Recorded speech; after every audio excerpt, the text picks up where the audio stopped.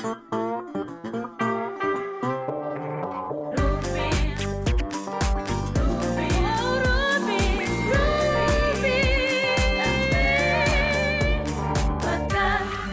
and Web Podcast.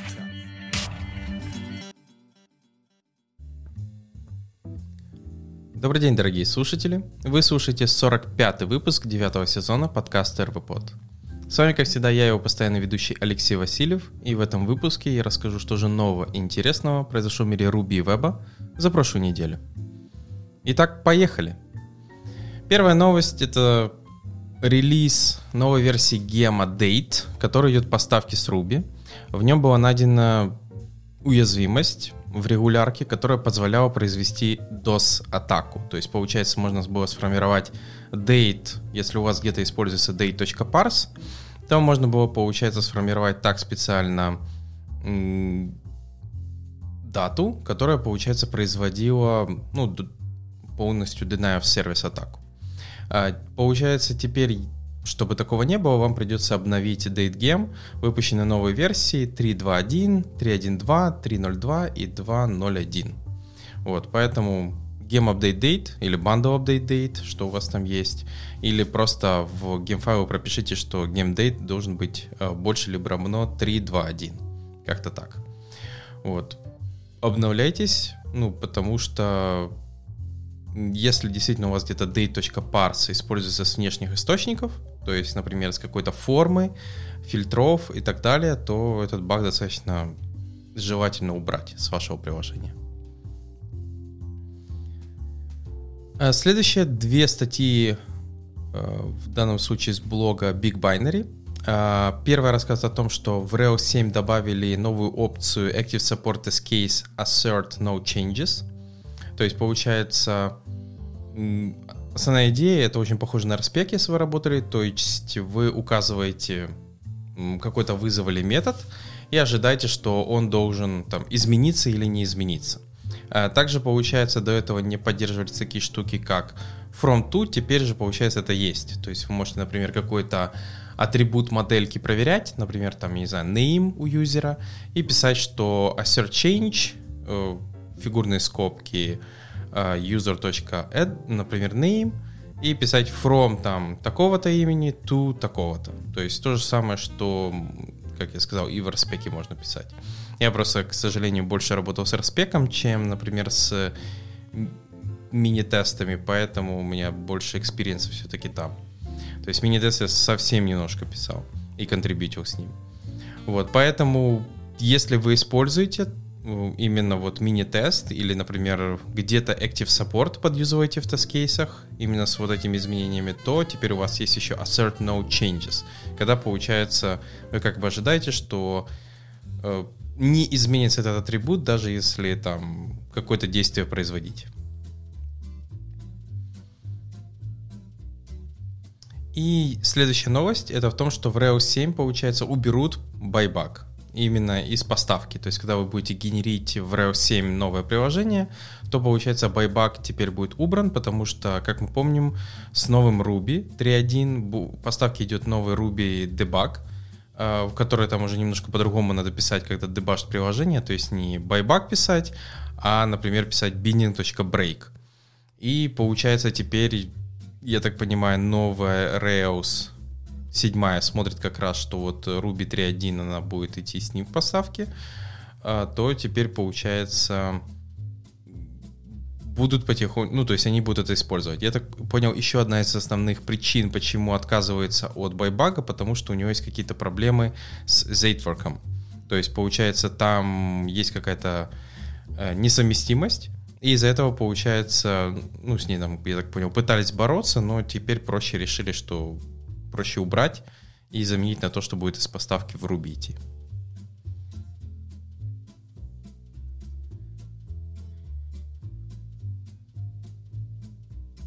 Еще одна новость в блоге Ceylon, в которой рассказывается о том, что в Rails 7 добавили новый аргумент -CSS в генератор, то есть в app-генератор.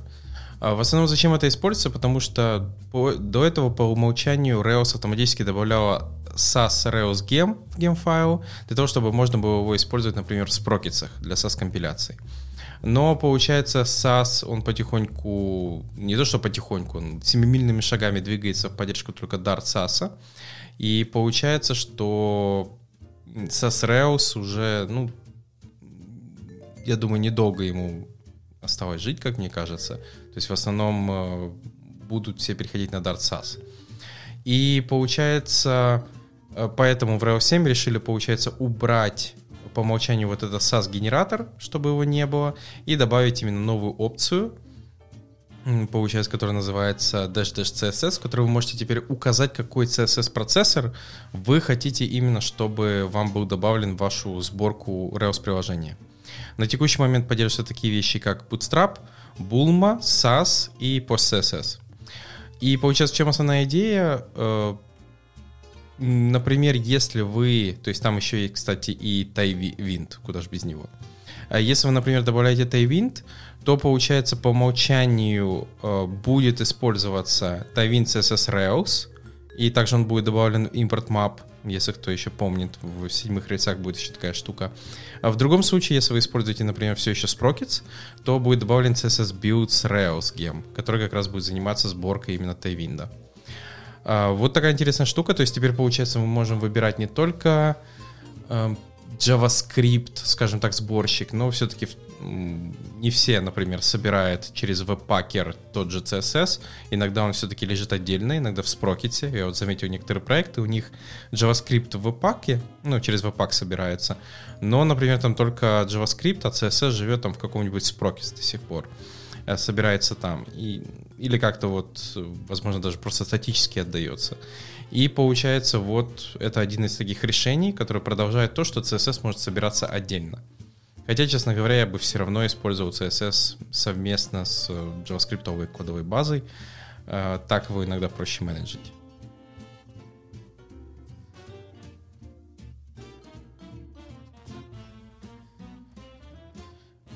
Еще одна интересная новость — это ссылочка на, получается, презентацию, слайды от, получается, разработчиков Sorbet, которые решили рассказать нам про еще одну интересную штуку, над которой они работают. Это про то, как компилировать Ruby в нативный код с использованием Sorbet и LLVM.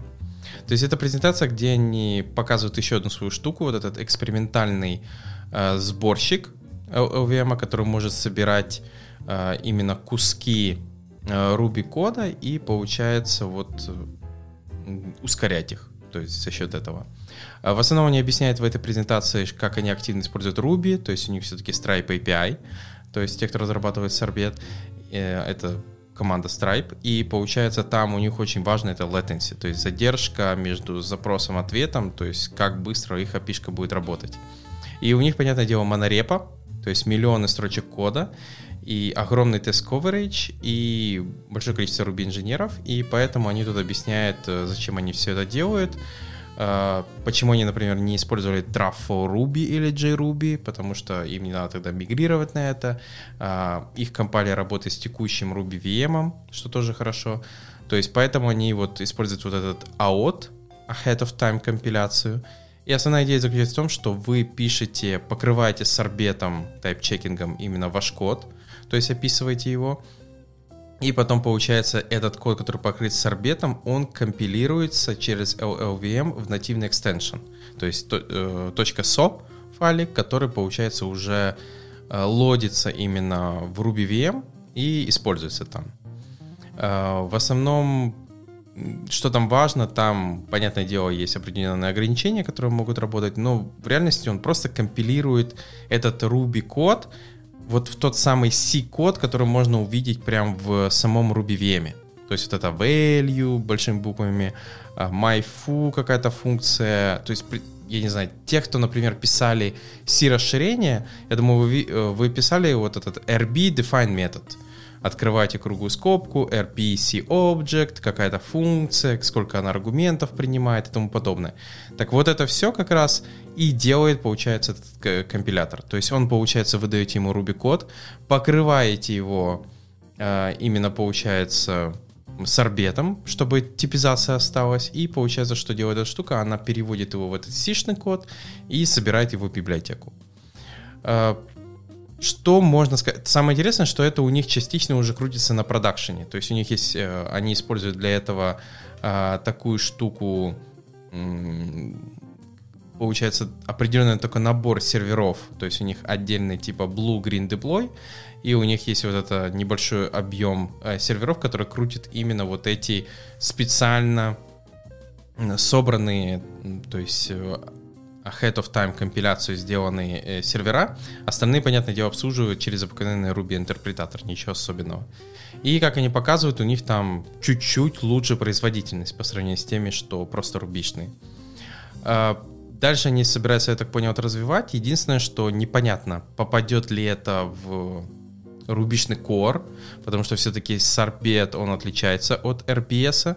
Я думаю, этой штуке может быть жизнь, если или эта штука начнет поддерживать RBS, или, я не знаю, там Sorbet войдет в состав Ruby. Ну, получается, сейчас, если так подумать, то Stripe команда с вот этим всем пока все-таки двигается в своем, ну, отдельном, как бы, пайплайне. Частично, конечно, такие штуки, как YJIT были приняты. То есть в прошлом выпуске я уже рассказывал, что в 3.1 превью уже добавлен YJIT. Но вот эта штука, это отдельная. И я не знаю, ну, скажем так, возможно, это просто будет как дополнительная вещь, которую вы можете использовать, можете не использовать. Возможно, будет жить только в Stripe, я даже не знаю, время покажет. Потому что я слышал, многим действительно нравится Sorbet типизация по сравнению с RBS.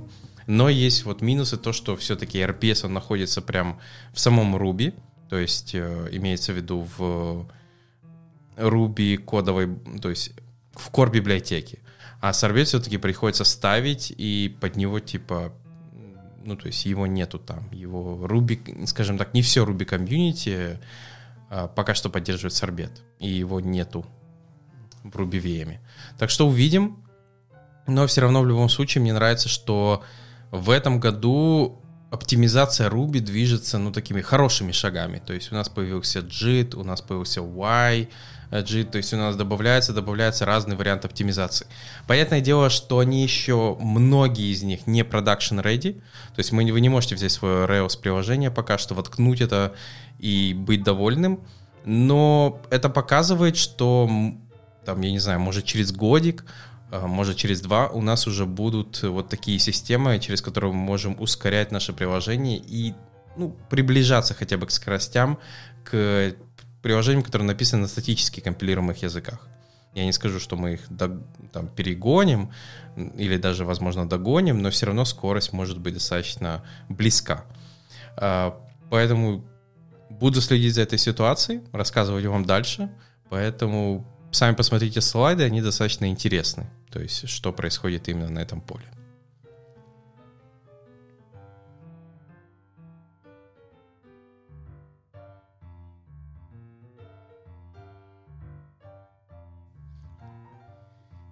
Перейдем к новостям из мира веба. И первая новость — это статья в GitHub, которая рассказывает о том, как они коммитятся в NPM экосистему.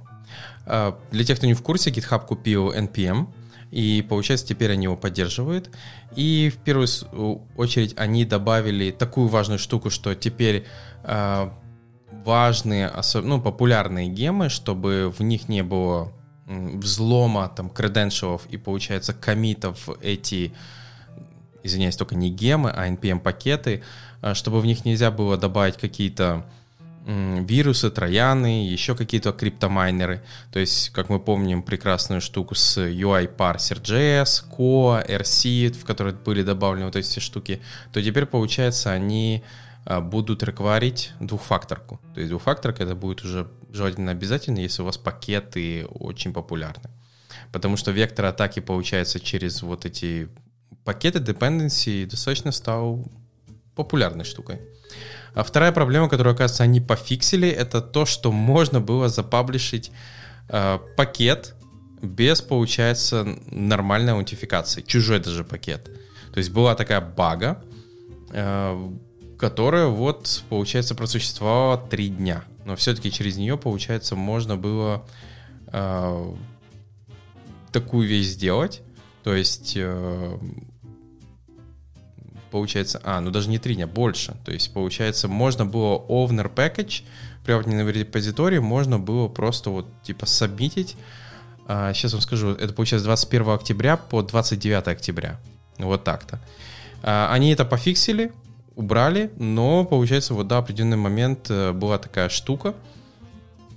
Поэтому слава богу, что теперь нельзя запаблишить любой пакет, даже без аутентификации. Единственное, что скажу, действительно, ставьте двухфакторку. То есть немножко тяжеловато, конечно, ее добавлять, если у вас интеграция паблишинга пакета. Например, у меня определенные CI, они автопаблишат пакет. Но, например, если вы это не делаете, то я бы вам советовал, если вы занимаетесь разработкой что гемов для Ruby, что NPM-пакетов, то включайте двухфакторку. Понятное дело, возможно, ваши пакеты не такие популярные, но хотя бы они не будут рассматриваться как вектор атаки, ну или просто вас хакнуть этот пакет, почему бы и нет. Зачем вам это нужно? Вот, поэтому включайте эту штуку. Я как минимум включил и на Ruby гемах, и на NPM, чтобы именно двухфакторка работала.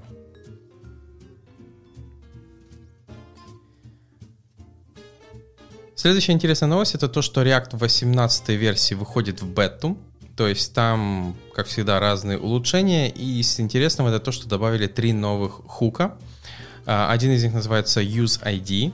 UseID — это такой себе хук для того, чтобы генерить, получается, идентификатор рандомный. То есть если вам надо, получается, сгенерировать какой-нибудь там, я не знаю, unique ID, то, получается, вы можете просто теперь использовать вот такой хук, а не подтягивать себе какую-то библиотеку в ваш проект. То есть это такой простой сахарочек.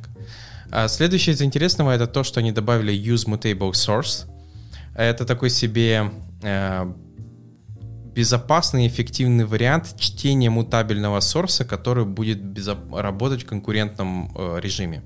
Конкурентный режим — это тот режим, в котором, получается, React, он одновременно пытается эффективно произвести рендеринг всех компонентов побыстрее, и, получается, если у вас есть какой-то мутабельный source, то, получается, надо как-то с него вычитать так безопасно, чтобы у компонента при рендере не было такого, что пока он рендерит, вставляет разные вот эти участки в ваш source не успел за это время измениться несколько раз, и тем самым, получается, у вас будет как бы компонент в сломанном состоянии.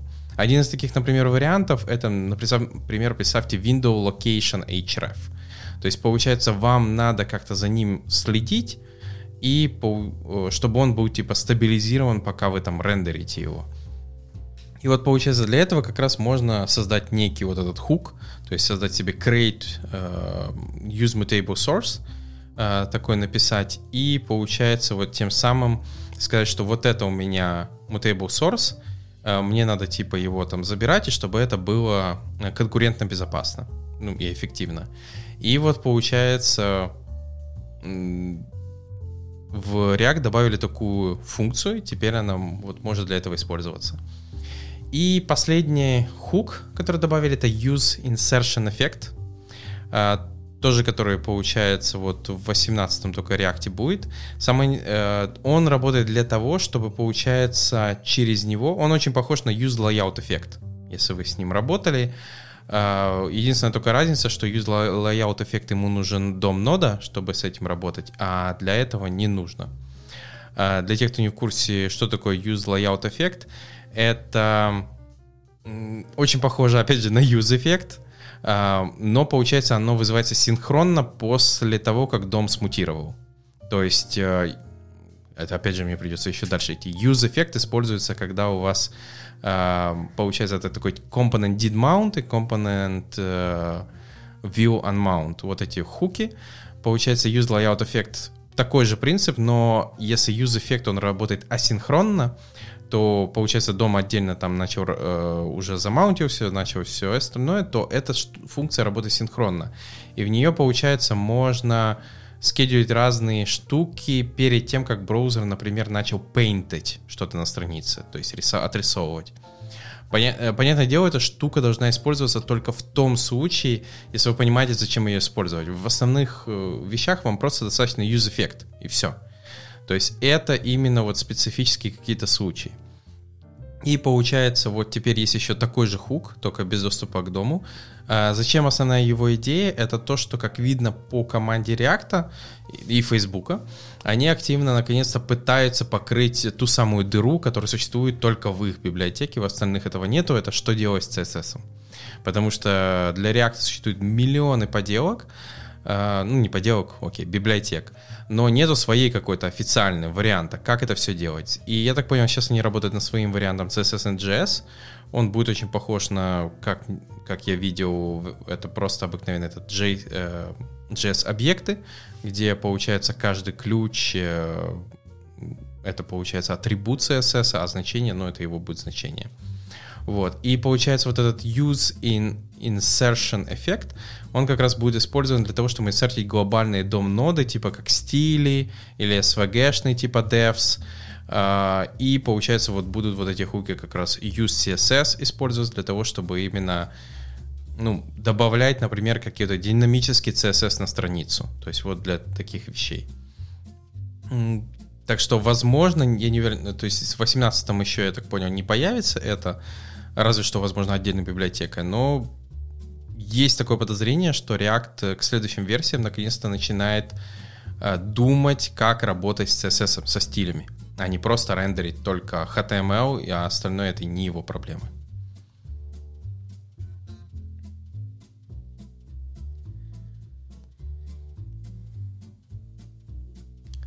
Следующая статья — это в данном случае рассказ о том, почему, то есть авторы перешли с Webpack 4 на Webpack 5 и заметили, что их билд стал работать в 15 раз медленнее. И начали они разбираться, что же не так. Работают они в команде Tynes, и получается, вот они начали изучать, что же происходит не так. Тут они рассказывают, как они начали дебажить, как они использовали Inspect BRK. Это такая интересная штука, которую вы можете Node DevTools подключить и в Chrome дебажить ноду. Если вы не знали, есть такая возможность, типа в DevTool именно ноду. И тут они врубили профайлер и начали изучать, что же там происходит. Нашли они то, что внутри они используют Linarium. Linarium — это еще одна из библиотек CSS and JS. И тут они используют стилизацию, чтобы переключать стили. И они заметили, что вот в какой-то момент вот у них там внутри самой Linarium используется для того, чтобы взять dependency ноды, они используют concat функцию. То есть просто массивы, они их конкатенируют, ходят. Они начали изучать и заметили, что concat, он как бы вот медленный, он очень медленный. Они просто его немножко заменили на обыкновенный spread, и у них, например, кусок кода, который выполнялся 16 секунд, стал выполняться за секунду. Они сначала даже не поняли, за счет чего оптимизация, они просто сделали pull request в Linarium, сказали, вот, не поверите, в 16 раз ускорили код, сами не знаем, почему именно в этом участке. Дальше они начали изучать все-таки подробнее, то есть что же там происходит. Они начали смотреть, что же вот такого особенного в Array Concat. То есть они начали углубляться в ноду, V8, и нашли, что, оказывается, внутри V8 есть две функции. Первая называется Fast Array Concat, и другая Slow Array Concat. И в чем же основная такая интересная разница? Оказывается, что Slow Array Concat, он используется в том случае, если у вас включена такая штука, как Symbols is Concat Spreadable. Я даже не знал, что есть такая вещь, но есть, оказывается, такая типа опция, которую вы можете включить. То есть symbol is concat spreadable. Если вы ее включаете, то получается при одном массиве, если вы его конкатинируете в другой, то он его спредит. То есть он как бы его добавляет в хвост не весь массив, а каждый элемент этого массива, если вы делаете concat.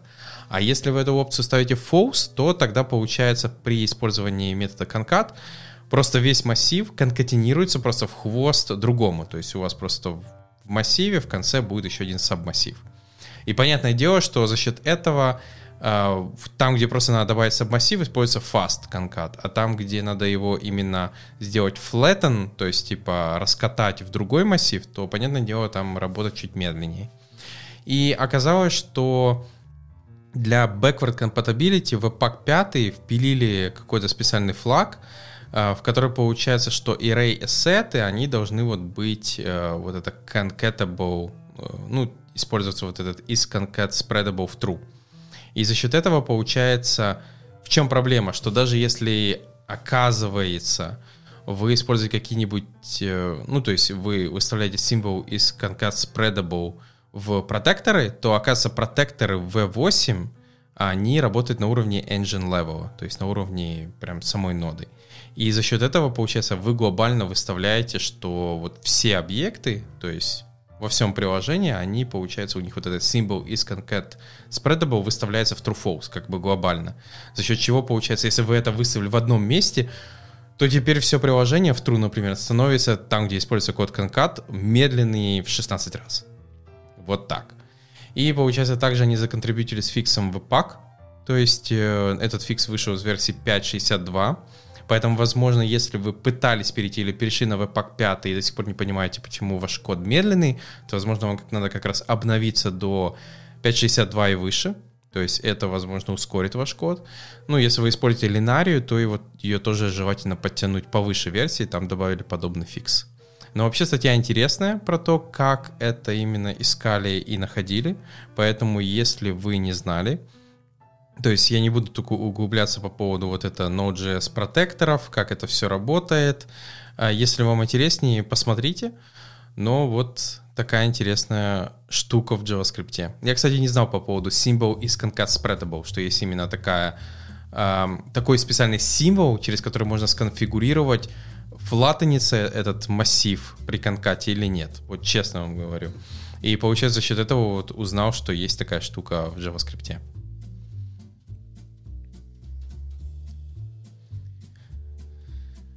Следующая статья от автора Салем Хилал, который рассказывает о том, как Etsy перешел на TypeScript.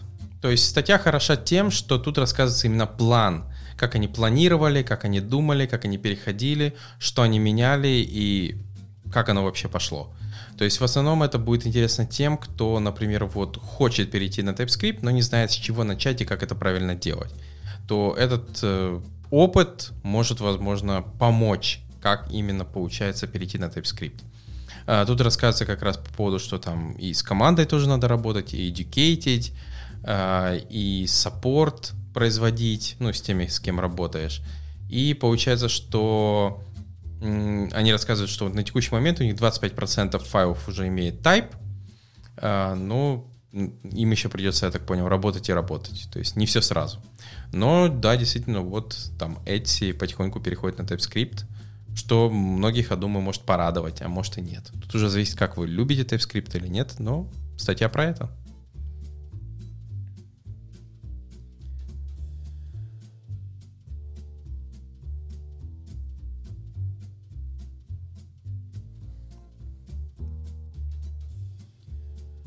А я возвращаюсь к новостям из мира Ruby. И первая статья в блоге «Злых марсиан» решили рассказать о том, как работать с TimescaleDB именно с Ruby on Rails. Для тех, кто не в курсе, TimescaleDB — это такая open-source база, которая, получается, такой себе, даже не база, это расширение для Postgres, которое вы просто можете поставить, и, получается, оно добавляет вам такую штуку, как работа с временными рядами. То есть, получается, Postgres тоже может с этим работать, но там есть определенные специальные типы, функции, которые обеспечивают большую производительность на том же железе. То есть, потому что используют математику и алгоритмы, которые специально предназначены для временных рядов. Что же там такого интересного есть? Ну, это такое небольшое введение именно в TimescaleDB. Там есть такая штука, как гипертаблицы, hypertables они называются. Они очень похожи на обыкновенные таблицы, но под капотом это портрицированная таблица по нужному столбцу. В основном там используется, например, timestamp, with time zone, но может использовать что-то другое, например, какой-нибудь монотонно растущий айдишник, это тоже подходит. И получается, за счет этого, поскольку она портрицирована, то каждая партиция имеет свой индекс, он более маленький, более компактный. Также получается идея вообще это TimescaleDB в том, что ваши временные метки, они постоянно растут со временем, а это значит, новые данные актуальны, они потихоньку добавляются, а старые, они просто вот не нужны со временем, то есть имеется в виду, что они не горячие, они холодные, их можно потом переместить в какое-то даже другое хранилище. Вот, и получается за счет этого, что индекс маленький, данных мало, все достаточно хорошо влезает в память, и, во-вторых, как я сказал, данные, которые достаточно старые, их можно сжимать. То есть там даже есть такая штука, называется холодные партиции. Это те, которые не обновляются, по ним данных уже нет, и их можно, получается, перевести в специальное сжатое состояние, которое типа будет более скомпрессировано, и получается, я так понял, к ним можно получить доступ, но они уже будут не такие быстрые, потому что их надо разжать еще. И там есть такая же еще штука, например, как непрерывные агрегаты, как они их называют, continuous aggregates.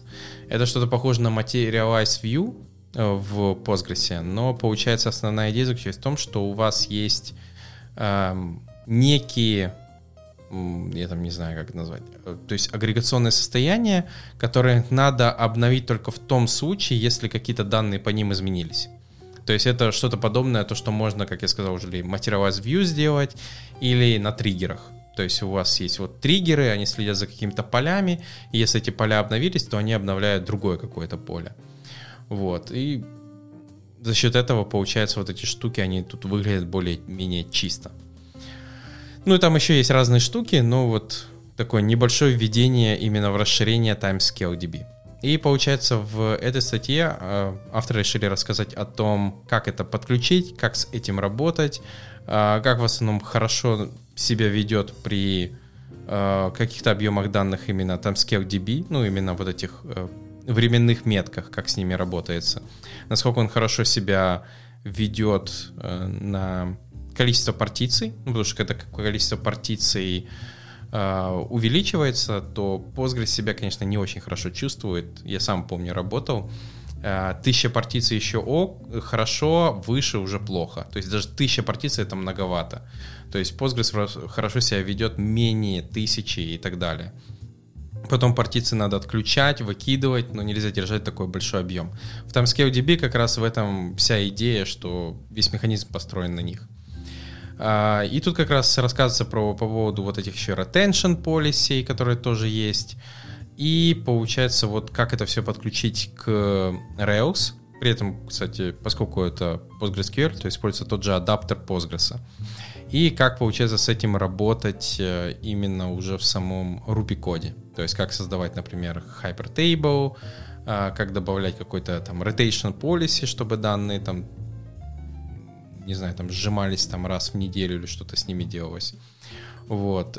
Тут про все это рассказано. Поэтому, если вам интересно, тут, кстати, хорошо показано, что они используют TimescaleDB как еще одну базу данных, в которой как раз собирают статистику и по ней строят графики. То есть, получается, есть основная, а есть вторая, то есть, например, можно так ее назвать, Statistic Database, который TimescaleDB, и как раз в нее они уже, получается, гоняются эту статистику, и по ней, например, рисуют графики и другие какие-то полезные штуки на своем дашборде, например.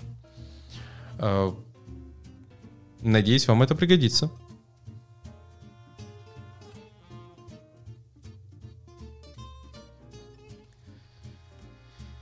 Перейдя к следующей статье, в блоге AppSignal рассказали про то, как практически тюнить garbage collector в Ruby.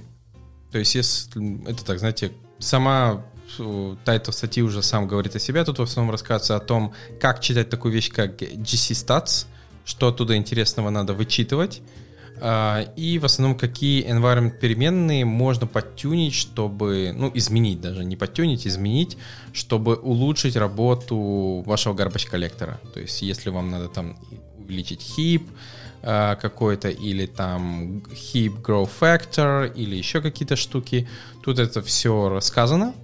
Я не буду рассказывать про все эти environment переменные, поэтому, если вас интересует, как можно тюнить garbage коллектор, милости прошу, читайте. Возможно, это вам пригодится, если у вас какое-то приложение там слишком очень любит кушать память, или вам надо ему как-то дать, улучшить его потребление памяти, то тут про все это рассказано.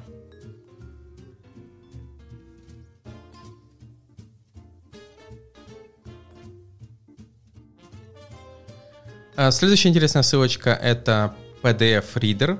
Это библиотека, которая имплементирует PDF-парсер на Ruby, и он полностью написан по спецификации с Adobe. То есть, получается, была взята спецификация, и по ней сделан такой парсер. То есть он умеет вычленять информацию, там, метадату, каунты, PDF-версию и разные дополнительные штуки, то есть страницы, по которым он может выдернуть информацию, как фонты, тексты, raw-контент и многое-многое другое.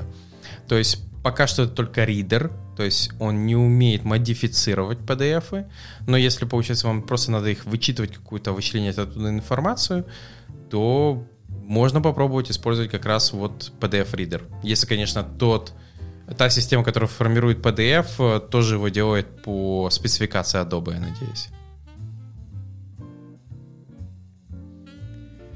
Ну и еще одна полезная библиотека по Ruby — это Pru.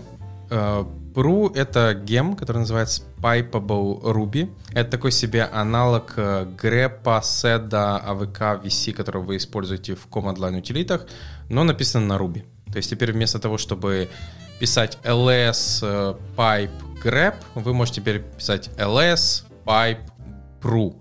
И, например, какие-то там команды, типа size больше чего-то, reduce можно писать, map плюс reduce туда же. Все это, кстати, просто вот как рубишный код пишется. Ну, типа в кавычках. И получается, ну, штука, я думаю, может быть полезна. Да, единственное, конечно, минус, что она на Ruby, поэтому придется еще поставить Ruby перед тем, как ее поставить. И эту штуку придется поставить глобально, чтобы она работала везде. Но, возможно, вам все-таки такая штука больше потребуется. Ну, типа, вам, например, не хочется писать подобные вещи, например, там, мапить какие-то файлы, у которых больше, там, не знаю, 5 строчек контента через Ruby, а не вот это пытаться написать это через как раз вот эти все bash-утилиты.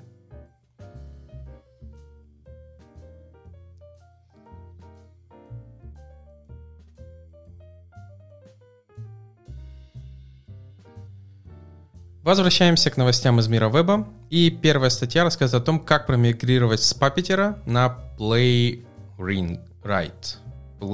Господи. Вечно неправильно назову эту штуку. Если Puppeteer — это от Google, напоминая, это, получается, система для того, чтобы управлять Chrome. Puppeteer на текущий момент поддерживает также Firefox. То Playwright — это, получается, Microsoft. Microsoft тоже написал свою утилиту, которая тоже умеет управлять браузером. Основные идеи этих утилит — это, понятное дело, автоматизированное тестирование, возможно, также написание каких-то систем, которые использовать могут браузер как инструмент. То есть, не знаю, там какие-то краулеры, системы логина, сбора данных, еще чего-то. И, получается, есть Puppeteer, который чуть старше, и есть, получается, вот этот Playwright, который, ну, еще один от Microsoft. И тут как раз в этой статье рассказывается, как перейти с одного на другой. Тут показывается разница в API-шке, как они отличаются. Там, например, что если в Puppeteer надо дожидаться селектора перед тем, как на него нажимать, то в Playwright это уже как бы встроено в сам метод вызова, например, клика или еще чего-то. То же самое там с другими какими-то... Тут есть показаны примеры кода, как какой-то написан на Puppeteer, и потом как его промигрировать на Playwright. Скажу от себя, что писал я в основном на Puppeteer код, то есть большое количество кода есть у меня там по поводу краулеров написано на Puppeteer, есть куски, написанные тестирование на Puppeteer. Playwright я писал совсем немножко, поэтому не могу так сказать, что вот я могу их четко вам сравнить. Ну вот да, есть еще один такой, скажем так, фреймворк для запуска Chrome браузера. Единственное, что я могу заметить, что на тот момент, когда я начинал, помню, для Puppeteer было все-таки больше библиотек и решений по разным вариациям. То есть, типа, имеется в виду там скриншоты, там взятие чего, там, не знаю, там не просто скриншоты, а, например, скриншот тестирования с нахождением разницы, интеграция этого же Puppeteer в какие-то другие фреймворки, типа там Jest и все остальное. У Playwright этого как бы не было. То есть вот было, что и вот у вас есть вот это, а дальше сами. Но что самое интересное, что часто какие-то определенные вещи там идут из коробки. То есть, например, визуальное сравнение, оно прям есть из коробки. То есть, если Puppeteer, он больше такой голый, он умеет просто управлять браузером, и вы должны нарастить его, то Puppeteer, то Playwright, он наоборот, у меня из коробки есть там парализация, у меня есть репортеры свои, у меня есть тест-ретry, если он у вас не очень стабильный. И у него есть, например, тот же Visual Comparison, когда он может сделать снапшот, картинку там какой-то страницы, а потом ее сравнить. И вы можете настроить, насколько оно должно совпадать, не совпадать. Поэтому, скажем так, как мне кажется, если вам все-таки нужен тестирующий фреймворк, то Playwright может подойти лучше всего. Если вам нужна такая штука, как типа краулер, автоматизация и все остальное, то Playwright, возможно, будет не очень подходящим инструментом. Он, конечно, может выполнять эту задачу, но я все-таки взял Go и Puppeteer и просто бы использовал его для этого, потому что, иногда там не нужны все эти штуки, которые существуют прямо из коробки в Playwright. То есть для краулера Visual Comparison не нужен. Какие-то типа крутые репортеры тоже бесполезны. Мне просто надо открыть страницу, залогиниться, скачать что-то и уйти. Вот. Поэтому, надеюсь, вам это поможет. Если вы не согласны, то пишите комментарии, можем обсуждать. Пишите комментарии в Телеграме или на сайте, где вам удобнее.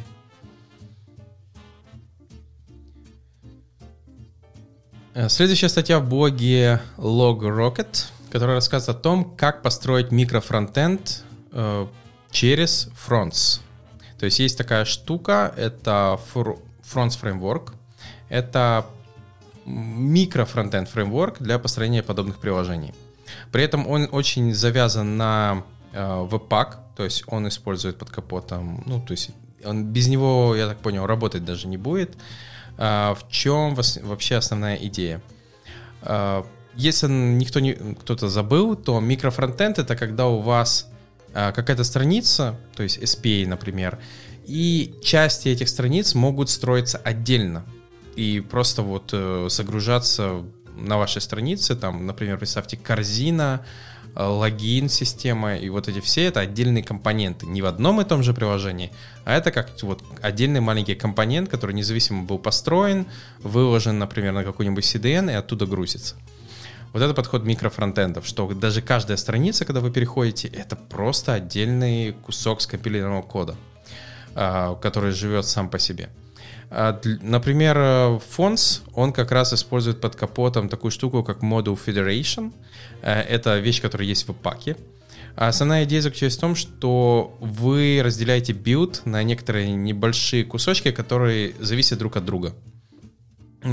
По-простому это то, что у вас есть какие-то типа локальные и remote модули.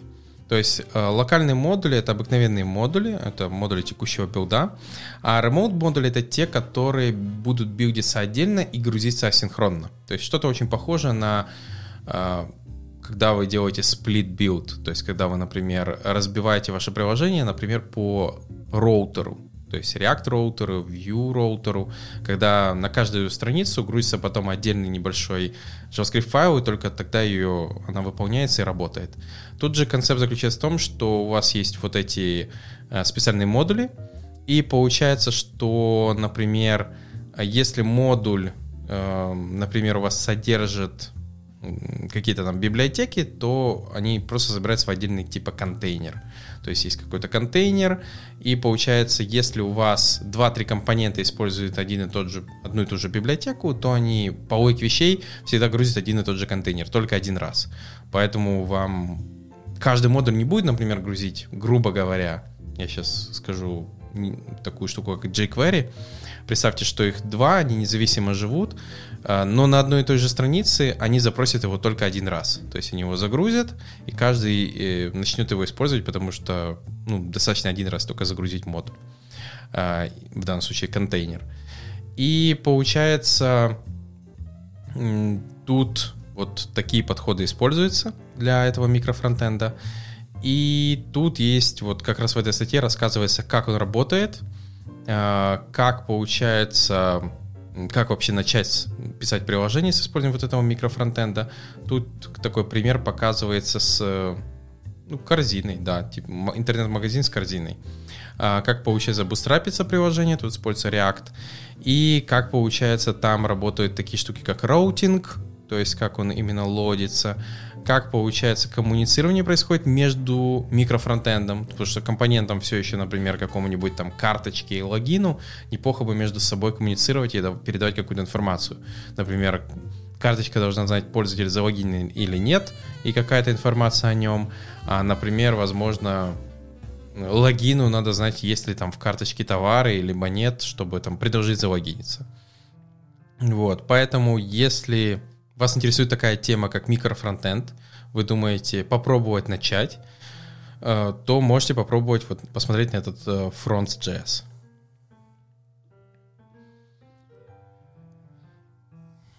Следующая библиотека называется Uno CSS.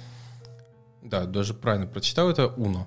И получается, что это такое? Это еще одна библиотека CSS in JS. Основная идея — это то, что использовать on-demand Atomic CSS Engine. То есть маленькая тут говорят пользователи, то есть никакого парсинга, никакого AST, никакого сканирования, что говорит о том, что она намного быстрее, чем какой-нибудь Tailwind JIT.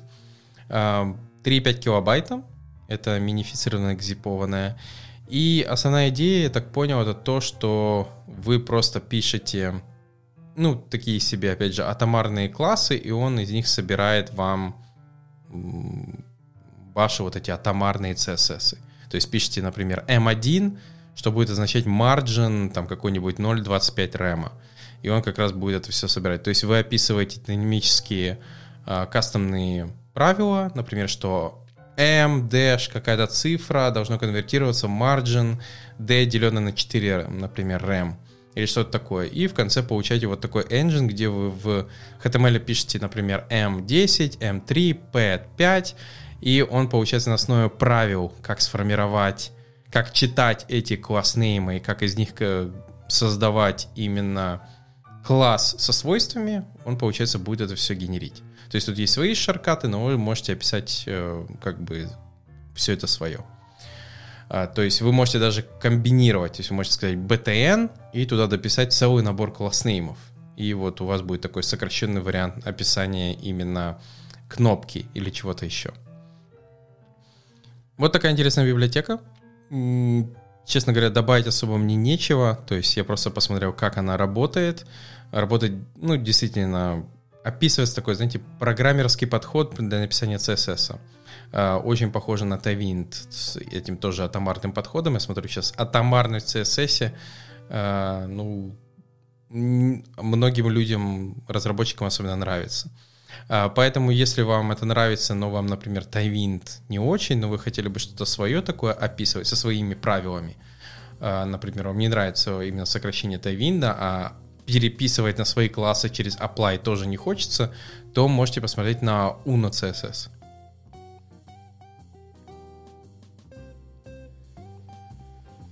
Ну и напоследок я оставил еще одну такую утилиту, которая называется Vmail. Не буду скрывать, я автор этой утилиты, и решил вам первым показать, что это такое. Это небольшой такой open source, который я попилил, наверное, месяц, и получилась такая интересная утилита. Что такое Vmail? Vmail — это такой себе HTML-чек чек для HTML и CSS, чтобы понять, в каких клиентах, email-клиентах этот CSS или HTML не будет работать. То есть представьте, если вы верстаете какое-то письмо, и вам надо понять, какие правила HTML или того же CSS или еще чего-то не будут работать в каких email-клиентах. Можно, понятное дело, для этого использовать есть отдельные сервисы, в которые вы просто посылаете письмо, и они его отрендерят в реальных клиентах и покажут вам, как это выглядит. Но они не дешевые, сразу предупреждаю. А идея этой утилиты достаточно проста. То есть вы вставляете сюда свой HTML, CSS, и она его парсит и выводит вам репорт. То есть отчет, какие правила работают в HTML, в каких клиентах, какие не работают. И, возможно, там есть какие-то там частично поддерживаются, то есть с какими-то определенными ограничениями. Что интересного можно для вас как инженеру подчеркнуть. То есть это open source утилита, понятное дело, вы можете легко полистать код, посмотреть, как она работает. Из интересного то, что она работает без сервера, то есть это полностью штука, которая работает даже в офлайне, то есть это PVA, Progressive Web App. То есть если вы первый раз зашли в приложение, то после этого, если вы даже вырубите интернет, она будет продолжать работать. Основное ядро, которое функционирует, это WebAssembly. То есть это WASP-модуль, который написан на Go, и получается он как раз занимается парсингом, разбором и созданием репорта, который он потом пробрасывает в JavaScript код. Вот. А получается на фронте находится Hotwire, то есть тут есть middleman. Middleman — это рубишный static site генератор. Он нужен чисто для того, чтобы сгенерить 2 страницы. А потом, получается, тут есть Hotwire с Turbo. Это чтобы вот эти 2 страницы переходили как раз так же, как на RVPod сайте, то есть вот этим по JAX вариантом. Также здесь, получается, используется Stimulus, то есть вот этими его контроллерами, это тоже вот этот Hotwire подход. И внутри Stimulus идет создание таких вещей, как Svelte. То есть это вот второе мое приложение, которое я уже писал с использованием не React или Vue, а именно использовал Svelte.js. Это еще один такой фреймворк. И, скажем так, вот, если вам интересно такие вещи, там, посмотреть, поизучать, например, Go с WASM, как это все работает, как программируется, или, например, Svelte, посмотреть приложение, которое на нем написано, потому что там же как раз и CSS генерится тоже в Svelte, то есть это не как React, то есть Svelte все-таки как Vue.js или Angular, он занимается своим CSS, и у него есть своя даже методика изоляции этого CSS в компонентах, то это все можно как раз подчеркнуть с этого приложения. Поэтому смотрите, пробуйте, если вам понравилось, зайдите на GitHub, поставьте звездочку, потому что вы первые, кому я сейчас шарю это приложение, поэтому, понятное дело, там 0 звезд. Вот. Ну и в любом случае пишите ваши комментарии, контрибьютите. Вот, как бы такой будет публичный релиз именно в подкасте. Я решил начать с вас, дорогие слушатели. А на этом у меня все. Спасибо, что слушаете данный подкаст. Также напоминаю, что мы собираем новости на 27-й RVPod кафе, который пройдет 04.12. Так что это уже вот скоро, почти скоро. И если у вас есть какие-то интересные новости, ссылочки, которые вы желаете, чтобы мы обсудили, то скидывайте именно по ссылке в шоу-ноутах. То есть там есть тред обсуждения. А на этом у меня все. Пишите комментарии, подписывайтесь также на Twitter, Facebook. Не забываем, что у нас есть Telegram, где также комьюнити, вы можете писать комментарии к постам. И услышите новый выпуск уже на следующей неделе. Пока!